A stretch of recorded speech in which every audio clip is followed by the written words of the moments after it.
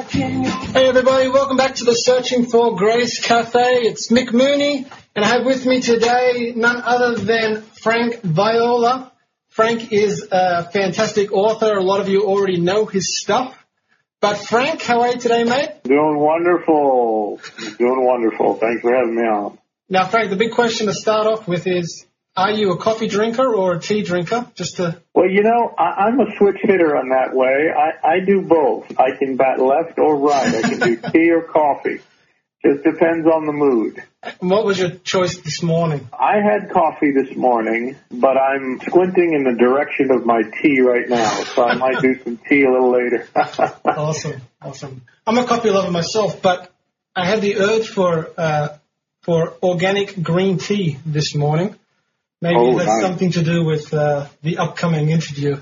So, Frank, you're well known for, I guess, different things to different people. Some people would know you probably the most for pagan Christianity, a book that you wrote. Others more for organic Christianity or organic church life. Others more for theology. But how do you describe yourself? Who's Frank Viola? I would say that the burden and the passion that runs through my life and ministry and all of my book is something called the eternal purpose of God. And you will find the eternal purpose of God is a theme that runs through every book I've written, through all the articles I've written, all the messages I have delivered. And Paul uses this term, the eternal purpose, in Ephesians 3. We hardly ever hear of it today. It's rarely mentioned, but it is the grand narrative of the Bible. It is the central beating heart of God. It's the reason why God created. It's the reason why we exist. And to sum it up, it is Christ and his body, and Christ revealing himself through a people to the glory of God the Father. Now, that's really a diluted way of putting it, but when you open it up and you unravel it, it is the most glorious thing in existence. And I've done this in a number of my books, particularly From Eternity to Here, but how it works out on the ground, I've addressed that in my other work and on my blogs. But God's eternal purpose, Christ in the church, the supremacy, centrality, and preeminence of Jesus Christ as a living, breathing person who we can live by, and to display and reveal his glory, and that's where the church comes in. That's really it in a nutshell. I love it. How do you put it into a nutshell?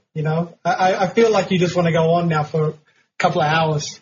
Well, we can spend actually months unpacking that. And, Paul Tarsus, he wrote 2 letters that are the high points, the pinnacles of the New Testament, in fact, of all the Bible. They are the Twin Towers, if you live in the United States, or they are the Himalayas of Scripture, and they are Ephesians and Colossians. And in the first few chapters of both Ephesians and Colossians, Paul literally exhausts human language to try to get across to the Christians in the first century that God has an eternal purpose. It is the reason that provoked him to create. It is why the church exists, and it is breathtaking. And again, God's people today, this is my own feeling and observation and experience, are kind of running off, on rabbit trails here and there and chasing this theme and that subject and this particular thing. And we have a God who's burning out here with an eternal purpose, but he's never let go of. And so many of us are ignorant of it. And so that's really what moves me, Nick, is the unveiling of his eternal purpose. Yeah, amen. I think for so many people listening, that have that same passion, to see Christ lifted up and glorified, but can easily, I guess, a bit like Paul, be discredited and thought of as attacking the church, bizarrely enough. So I think of your book, Pagan Christianity. I mean, what a title to give it to start with. I remember a few years ago someone told me about it, and to be honest, I couldn't even wrap my head around the title. I really sat there trying to figure out what on earth that could possibly mean. But the book is kind of clear on that, and it talks a lot about how the institutional church or the organized church has evolved or grown in its traditions that aren't based so much in the Bible or in the heart of God's gospel, but more in terms of things that have happened along the way. Is that kind of do people when they talk to you or chat with you, do you find that that book you're still misunderstood because of that book, or that opened up people's hearts more to get to this eternal purpose message that you're so passionate to share? Well, it depends, really. For some people who have never read the book, they have unfortunately believed reviews about it that utterly misrepresented the content. I was in a conversation with a young man. He was in his early 30s. He was a pastor at the time. And he said, people kept telling me not to read this. And basically, he had the impression that the book was just all negative, and it was attacking traditions like the Easter Bunny and Santa Claus and Christmas and Easter. And he said, so I didn't read it, and I didn't even have an interest in picking it up because I believed all of the things said about it from my co-pastors. Well, he said every time he would pray, that title kept coming to his mind. And then he did something that he on occasion does. It's a custom of his. He'll drive to Barnes & Noble occasionally. Before he gets out of the car, he'll pray and he'll say, Lord, what book do you want me to read?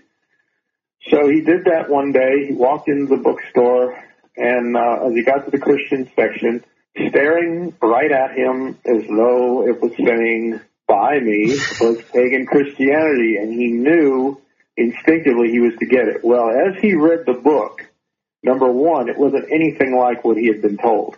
There's nothing about Christmas or Easter in the entire book. Okay, number two, it totally confirmed to him and gave him language for what he already felt. And let me give you an illustration of what pagan Christianity really is. And before I do, I want to say this. Pagan Christianity is really clearing away the clutter that has obstructed us from seeing Jesus Christ and his church the way he intended it to function. So it's kind of a brush-clearing book. Before you can build a house, you've got to tear down what's already there. You've got to prepare for the foundation. And that's what pagan Christianity does. It tears down the old, dilapidated building that has substituted for what God wants, so that God's intention can be fulfilled regarding his church. Well, anyway, pagan Christianity is not a standalone book. It's only part one of a conversation. And there's actually 5 books that make up that conversation. And then Jesus' manifesto is kind of the last layer, the creaming on top of the cake, which pulls it all together. But it's not a standalone book. So people who just read that and don't go on, all they're doing is they're hearing one end of a phone conversation. And it's the deconstructive part. It's not the constructive part. But anyway, here's the illustration I want to give you. Think of a beautiful woman who now has been subject to many, many different weights put upon her shoulders, her arms, her whole body. And upon those weights is some luggage. And upon those luggage is more weight. And now she's weighed down. She can't even stand up. She's now on her stomach, and she is covered with weights and luggage, and you can no longer see her. Here's a beautiful woman. You can't even see her. All you see is all this luggage and these weights that have smothered her, okay? Now, that's a picture of the church today in many quarters. And what we're doing in pagan Christianity, George Barna is my co-author, we are removing, we're exposing, but we're removing as well the luggage and the weights, so that this beautiful woman, the most beautiful woman that had ever lived, the most beautiful girl in the world, can stand up and be seen. And that beautiful woman is the Church of Jesus Christ. Amen. And we wrote the book because we love the Church of Jesus Christ, but she's been smothered, she's been weighed down, she's been oppressed, she's been hidden from view. And an institutional, man-made, human-created system has basically hidden her from our eyes. And so that's really what we're doing in pagan Christianity. We're setting her free. We're showing how she got bogged down and how she became hidden and how she became oppressed. And we're trying to use history to show that this was not God's intention from the beginning, and we don't have to accept this, and there's a better way. So that's really it in a nutshell. Again, I can use that metaphor. Yeah, right. Well, I think that's the challenge is we all have an amazing heart for our brothers and sisters in Christ. I think when you enter into the church, the spiritual church, and that understanding of the body of Christ, there's something within us that longs to be in community with one another, that longs for the bride of Christ, for the church to really shine in this world. But there are in different quarters, different machinery that is around the church. And that's the challenge when you're standing outside. You can freely kind of participate and connect with the churches in the body of Christ. But what it feels like you guys have done is, try to not devalue the people inside that's surrounded by the machinery, trying to say, hey, we love you exactly like we love those that we fellowship with and connect just in an organic way, but we want to just highlight what is not being highlighted to you and just get you thinking about some of, you don't have to live with all these weights, we can live freer than this as a community. Exactly. Yeah. Well, that's a great way to put it, and that woman is made up of every child of God. Our love for the church, our love for God's people is based in the fact that we see the church as a beautiful girl. But the problem is that Christians confuse the system that we call church. They confuse the service that we call church. They confuse a religious building that many call a church with that woman. See, that's the problem. And so the weights and the luggage that have smothered that girl, that's not the church. That's just a lot of paraphernalia that God never intended to be placed upon her. It's that woman, it's that beautiful girl that is the church. And one of the things we do in the next volume, the follow-up, and if you've read Pagan Christianity, you really have to read Reimagining Church, the constructive sequel, else you really will not understand the full argument or the full discussion. Reimagining Church shows us what that beautiful girl looks like and how she functions and how she operates when the weights and the luggage and the baggage and the clutter are removed from her. And then the book From Eternity to Here, which we talked about before the program, that gives us God's view of this woman and how she appears from the very beginning of the Bible, Genesis 1 and 2, and she reemerges all throughout the Old Testament in different shadows and types and pictures and images. And then the reality of her comes into being when Jesus Christ walks on this earth, she's inside of him. He dies on the cross, and at the cross, after his death, water and blood pour forth from his side. And that wound that he has on his side is the womb for the church of the living God, the bride of Christ. And she makes her full appearance at Pentecost, and she takes up the rest of the New Testament. And when we get to Revelation 21 and 22, we have her in her glorious, untattered, unfeathered, immaculate state. She is a city, she is a bride, she is the wife of the Lamb. And we're right back to Genesis 1 and 2, when she appeared in the form of Eve coming out of Adam. Mm-hmm. Adam was put in a deep sleep. His side was opened also, and she came out of him. And so the Bible is an incredible story. It's an incredible narrative of Christ and the church, Adam and Eve, the new Eve, etc. And that's what the eternal purpose is all about. Yeah, wow. It's amazing. I actually got that book for my birthday. That was one of them. from my mother and father-in-law, who really love your stuff. And, a lot of your stuff is in German as well. I think all your books are in German, actually. Yeah, that's great. Wonderful to hear that. Yeah, and it's really had quite an impact on people here that, really looking to have a genuine Christian experience in terms of connecting and bonding and living as the church. But a lot of people really struggle, from people I speak with here, for my listeners, for you guys that don't know, I'm living in Germany, so I speak German as well, but not now. Just want to boast a little. Sorry, Frank. Bad German, but anyway.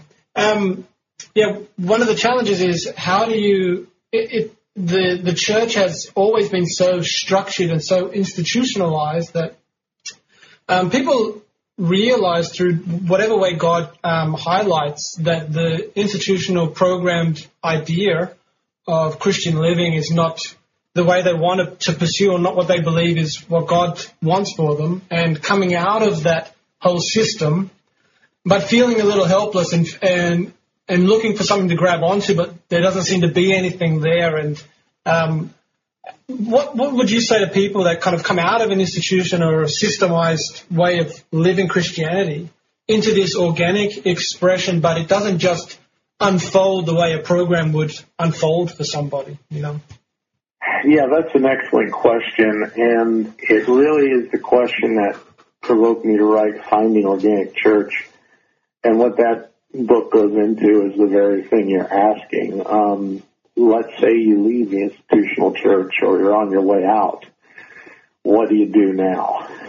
I would just say this, that, we're talking about a major paradigm shift on the one hand, but we're also talking about something experiential on the other. And there are two ways to look at this. One way is the idea that anybody can plant a New Testament-style church. Anybody can start an organic expression of the church, and that's the term I often use, organic expression, to describe what this is we're talking about, and maybe we can get to that a little later. The problem with that is, if any Christian has spent any length of time in the established traditional institutional church, we unconsciously will gravitate back to that kind of a meeting and that kind of an expression, and it's mainly because we don't know anything else. Mm-hmm. And so what we talk about is, and I want to say we, those of us who meet this way, we talk about the need for detoxification. Yeah.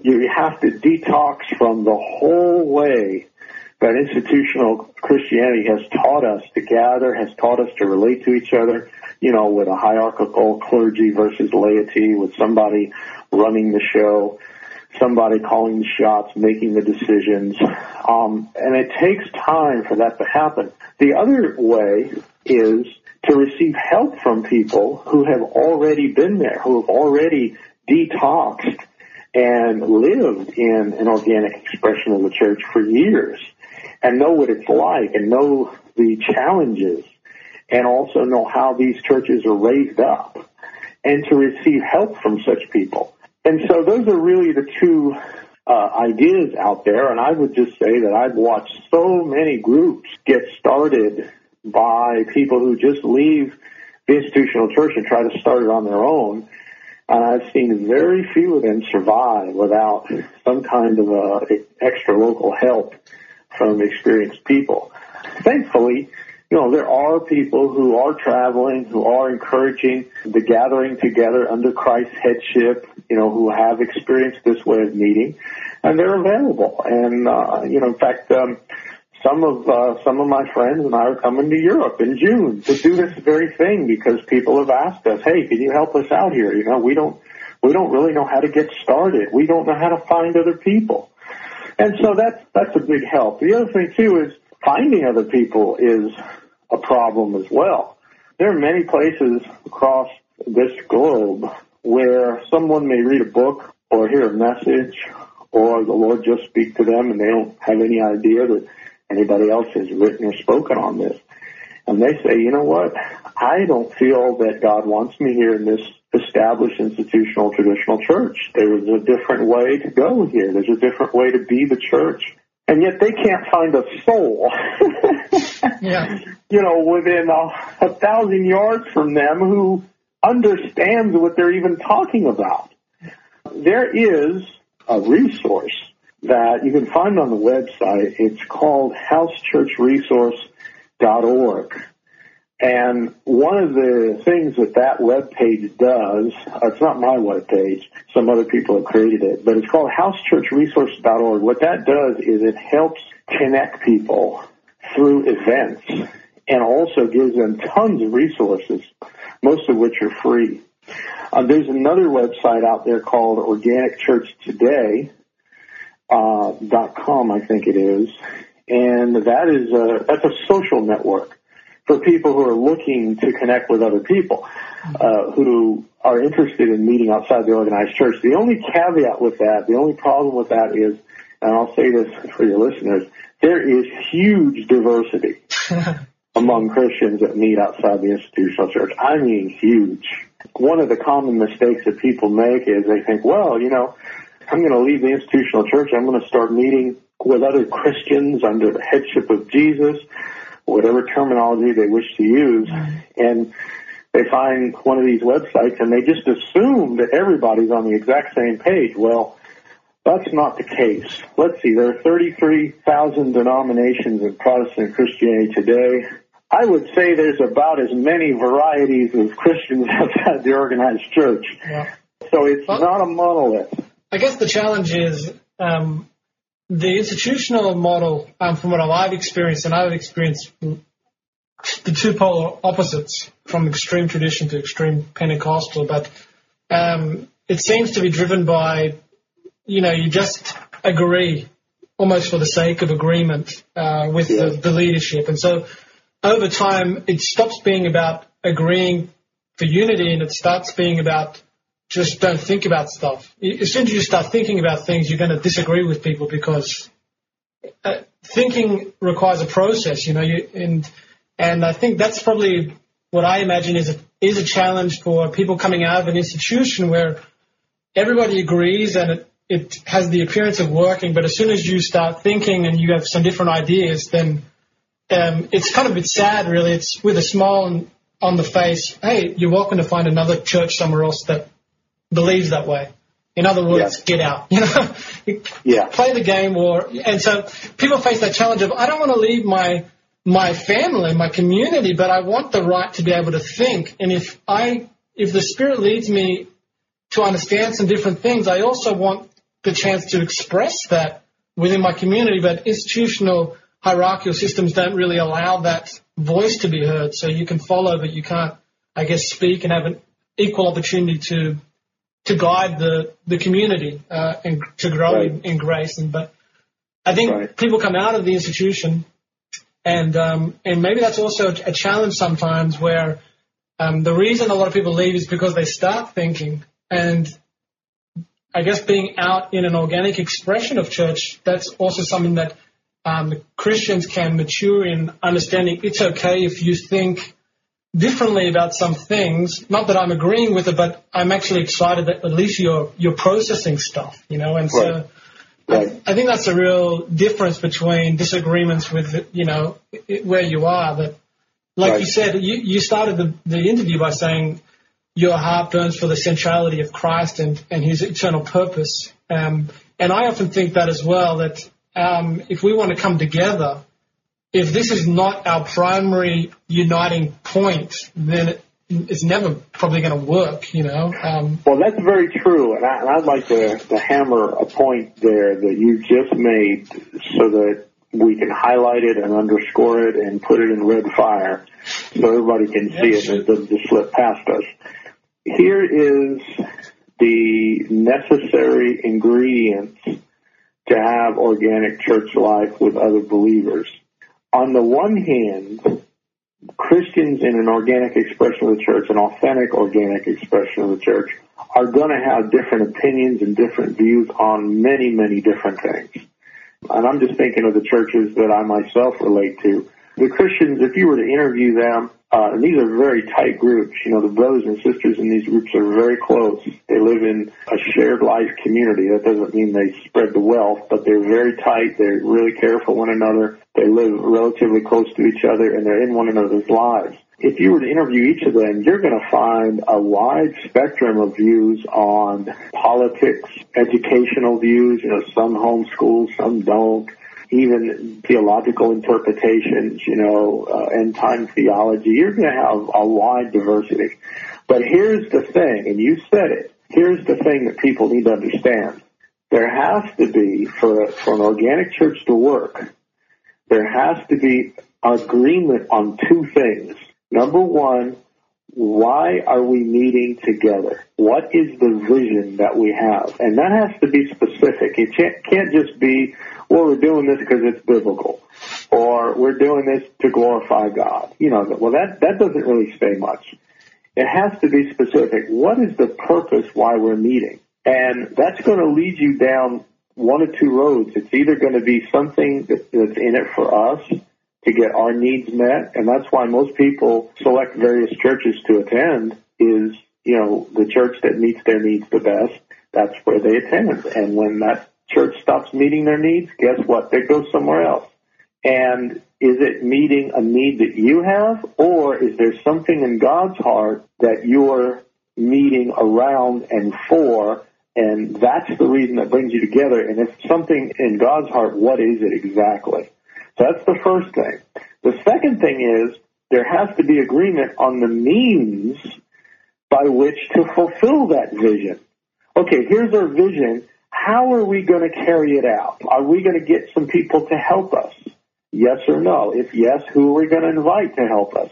How many meetings are we going to have during the week? How far away are we going to live from one another? What are we going to do in our meetings? Okay, these are critical questions.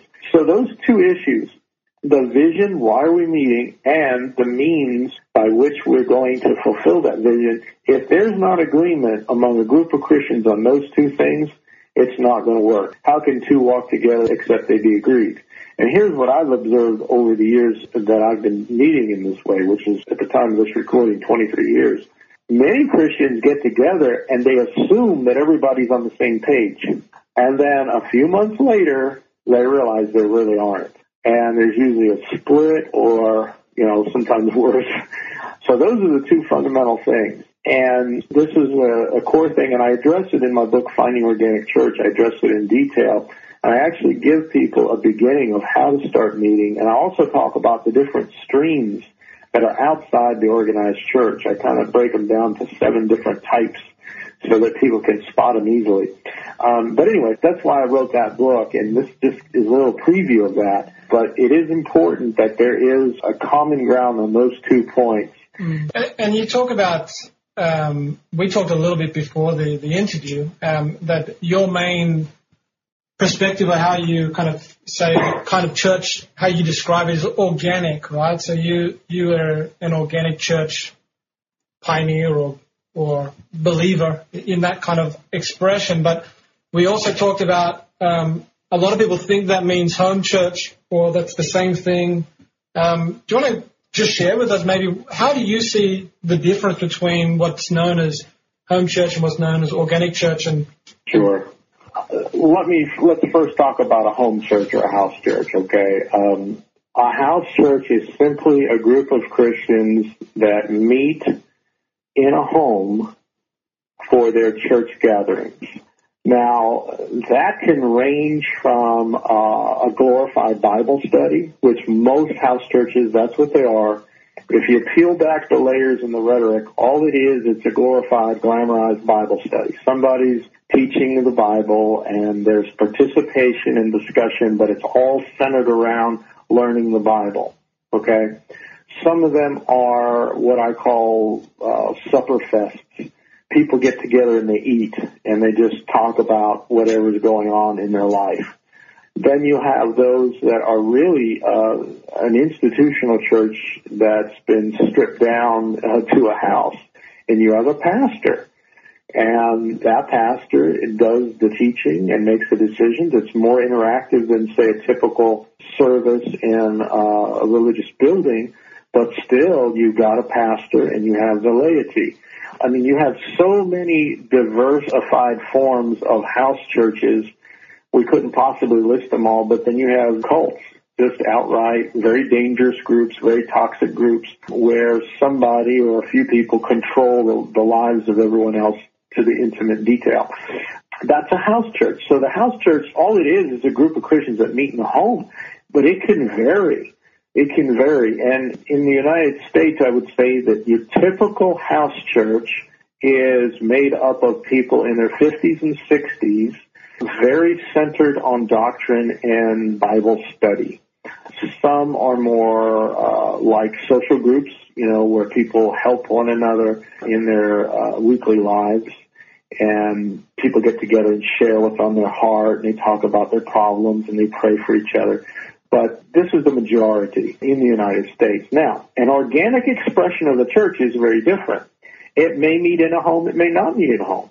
It may meet in a clubhouse, at a park sometimes. It can meet anywhere. The location is not the important thing. Now, we'll not have a religious building that the people call a church. It won't have that. But it can meet in a variety of different places. It can meet in a coffee shop. And the thing that makes an organic church what it is, that is an organism, is it is a group of people that are learning how to live by the indwelling life of Jesus Christ together. Mm-hmm. They are learning how to live by Christ in me, the hope of glory. And they're learning how to live by Christ not just as individuals, but as a community together. And so an organic expression of the church is a visible display of the life of God that's living in and through a group of believers. And one of the things you'll notice about an organic church, an authentic organic church, is everyone in the group is consumed with Jesus Christ. I mean, to the point where we've heard Christians, visit these churches, and they say, I cannot believe all they talk about is Jesus Christ. And this idea of Jesus living in them is a real thing. I remember a man he's a Bible teacher from Ireland, came and visited one of the churches, one of the organic churches that I relate to, and he was stunned. He said, I had never in my life met a group of Christians where Jesus living inside them was so real. He said, I'd never seen it before. And he got to see some meetings where there was no one leading, no one facilitating, nobody was directing it in any way, shape, or form. But all the brothers and sisters in that church were expressing the riches of Jesus Christ together because they were fellowshipping with the Lord, communing with the Lord during that week, and they had come to the meeting to give Christ. It wasn't about their needs or their problems. It wasn't about, their needs at all. It was about the glories of Christ. And he'd never seen anything like that before.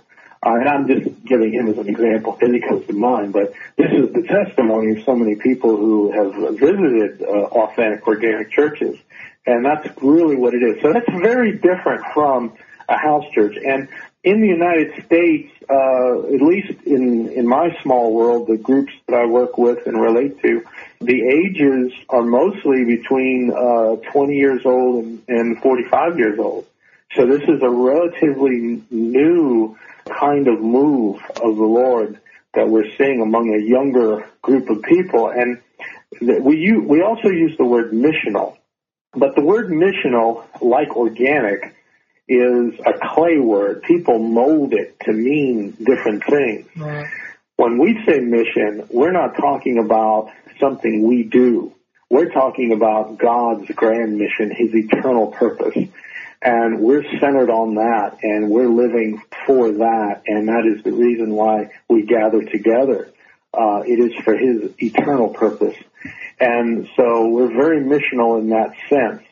And also organic churches, because they're organisms, they're living organisms, they pass through seasons. One of the things you find debated in the typical house church is, okay, do we need to focus more on spiritual growth, or do we need to focus more on evangelism?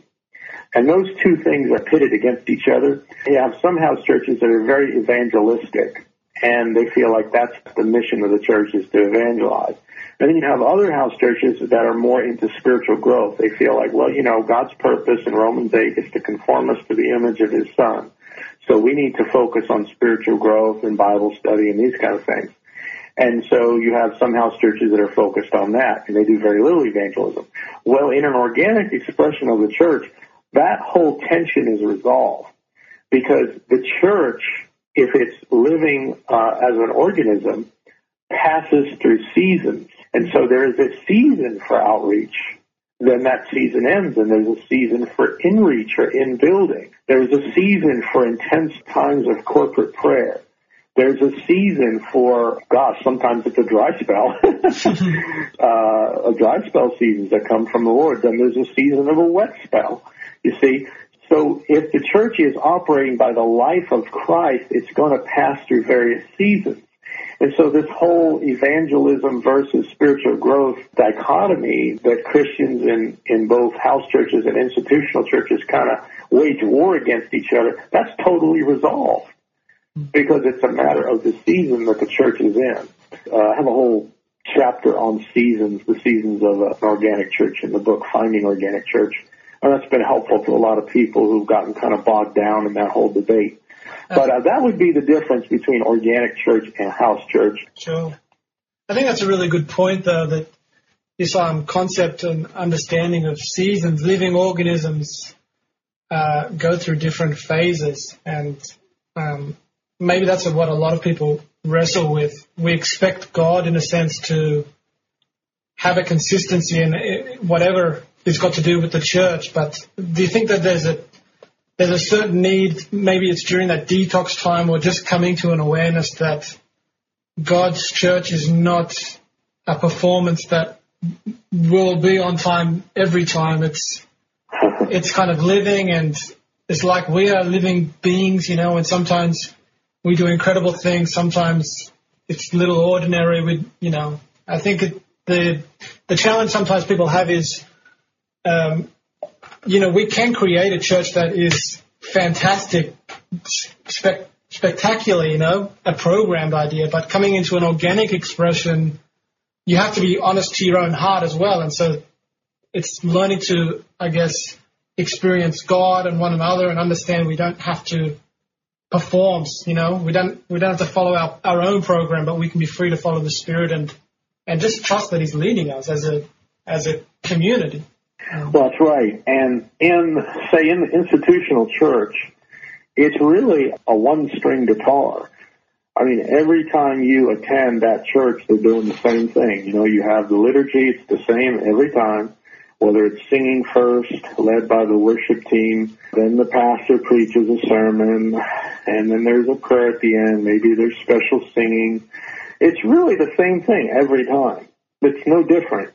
Now, in an organic expression of the church, the meetings vary, and there's huge variety. We've seen, I can't even begin to tell you the kind of diversity. I give examples in some of my books, but one week the church will put on a whole skit that they've prepared for.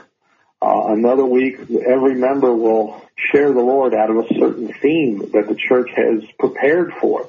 Another meeting, they'll have a Lord's Supper that will be very much like the first century styled Lord's Suppers, where it's a full-blown banquet, and Christ is shared by the members for 2-3 hours straight as they eat and partake of a meal.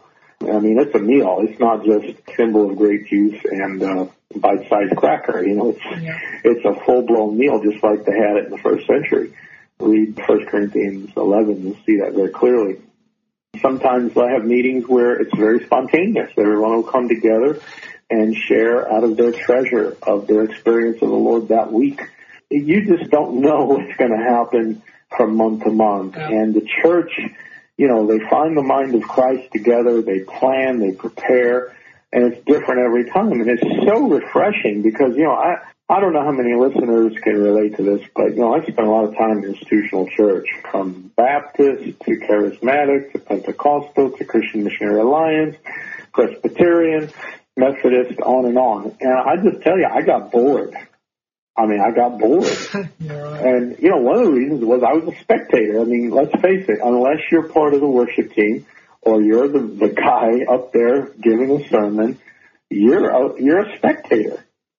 About as much as you do in terms of functioning is you stand up, you sit down, you sing, but you're led to sing certain songs. You know, you have no input as to what's being sung when. That's already directed. And if you're part of an old school Pentecostal church, well, maybe you can stand up at your seat and speak in tongues for 2 minutes and then sit down. You see what I'm saying? It's the same thing all the time. And, you know, we've had the Protestant order of worship for 500 years. I mean, we can't be creative enough to think of anything other than that. And even churches that try to be creative, they try to be, you know, relevant, they're still stuck in that same order of worship. It's the same thing. It's just tweaked a little bit, you know. Maybe they have some slides in the back or a little video footage or whatever, but you're still watching a performance.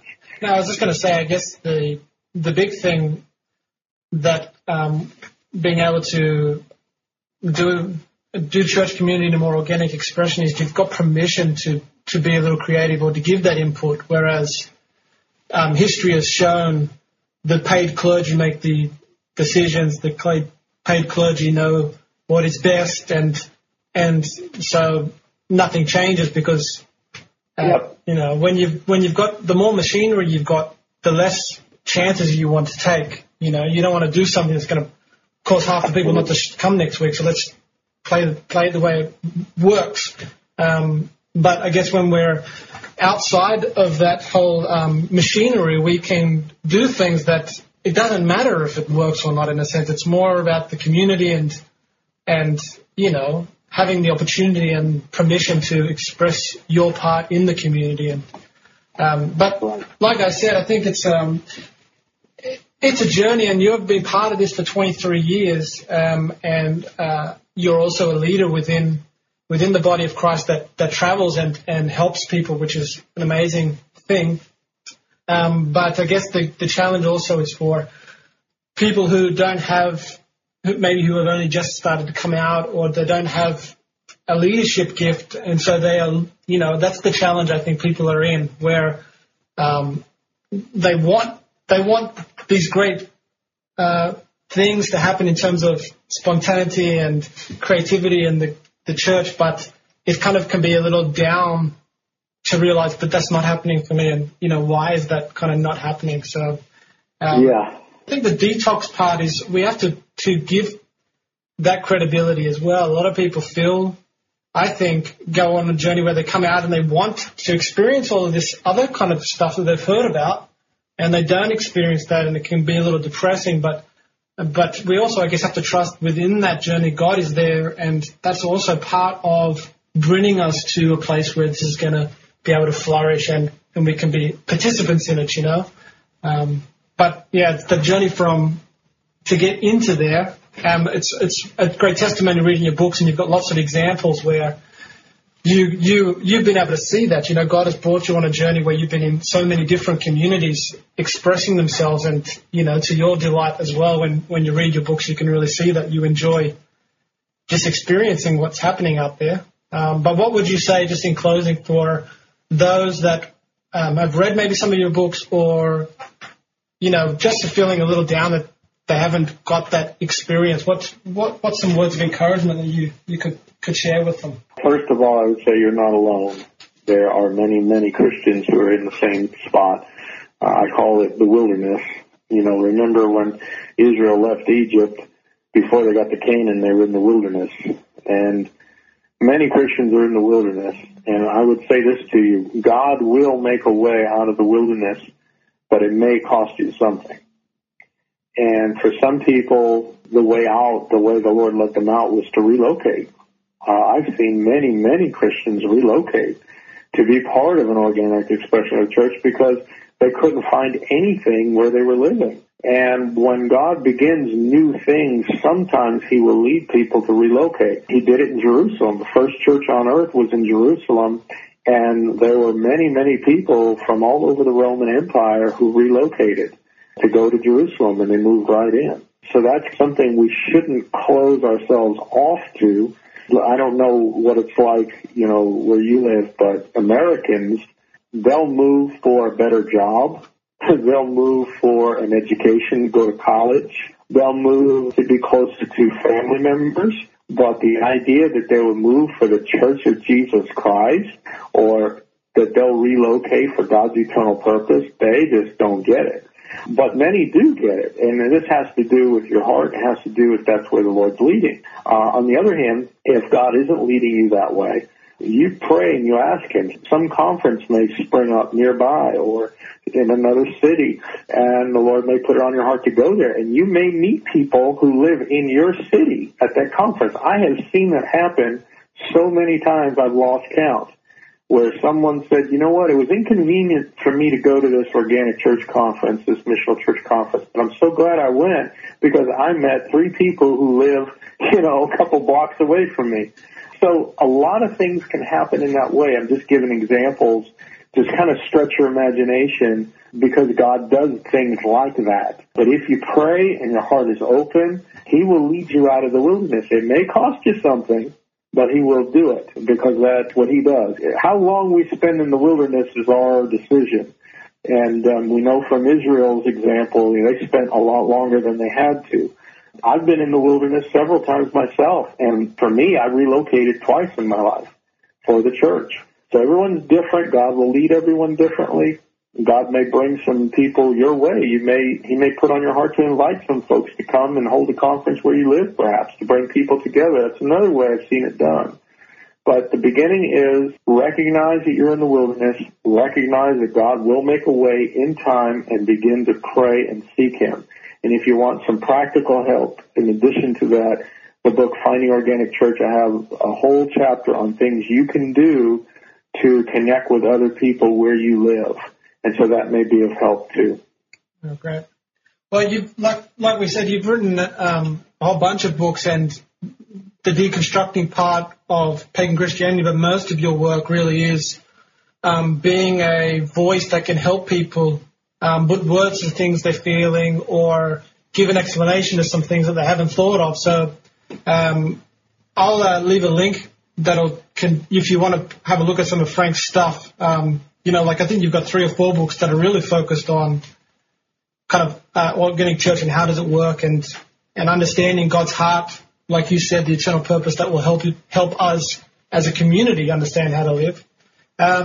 And you also, Frank, you're quite active, aren't you, on kind of social media and the likes? You've got a blog and a whole bunch of things.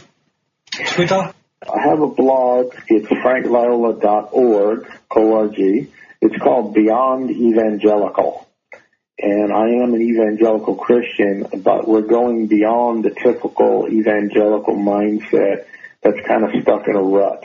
And we're going further into God's eternal purpose and living by the indwelling Christ and the importance of the church as an organism, etc. But the blog, I do a lot of interaction with my readers. People comment. I put different articles on there. And I'm also on Twitter, twitter.com, and that would be a great place to join me. I love participating with people on Twitter. Those are the 2 main things. I'm on some other networks, but I don't use them so much. So. Yeah, right. Yeah, cool. It's always great. I think people really enjoy being having the opportunity through social media and blogs and so on to participate or connect with people that, like yourself, that are writing books and helping the body of Christ and get a chance to connect in a bit more personable way. So I know from your website and especially Twitter that you're always out there and connecting, and people can kind of interact, which is very cool. Last thought just before we go, I know I wanted to actually bring this up earlier, but you write books like I think every 4 or 5 weeks you've got a new book out. You write great books and they're coming out consistently, which is fantastic, but you've got a new book, is that right? Like it's only the last 2 or 3 weeks I think it's been out. Revise Us Again. Yes, the new book is called Revise Us Again. Revise is in revising a script, and it's all about spiritual growth. It's for every Christian. I tackle issues in regard to our Christian lives and our walk with the Lord that are very rarely talked about today. And so far from readers, the response has been wonderful. It's been very encouraging, very humbling.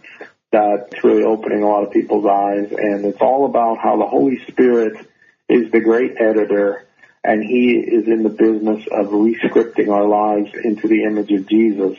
And that also requires some descripting from things that we've learned, patterns we've had in speaking and thinking and acting that do not originate with the Lord. So it's really about rescripting the Christian life, and the Holy Spirit being the great editor who does that. That's the newest book, Revise Us Again, and I've actually slowed down in writing, Nick. I'm now doing one book a year, so that gives everybody a chance, a full year to read the book before the next one comes out. So, yeah, that'll be helpful. I'm sure you're probably storing 2 or 3 up then in the vault somewhere, No, but thanks a lot for putting all the time in to do all your books, and, you're traveling a lot and participating with people online and offline, so it's just awesome. Huge greetings from Germany. A lot of people really love what you're doing over here, but, it's really great, and just be encouraged that what you're doing has had a huge influence on people taking the next steps in terms of working out their faith and church and life and Christian leadership and a whole range of issues. So thanks a lot for all you're doing. Looking forward to. So we have to wait another whole year. I'm going to see if that works out. Sure, I'll mark the date today and see when you're another year. Yes, that gives you a whole year to read the new book. Right.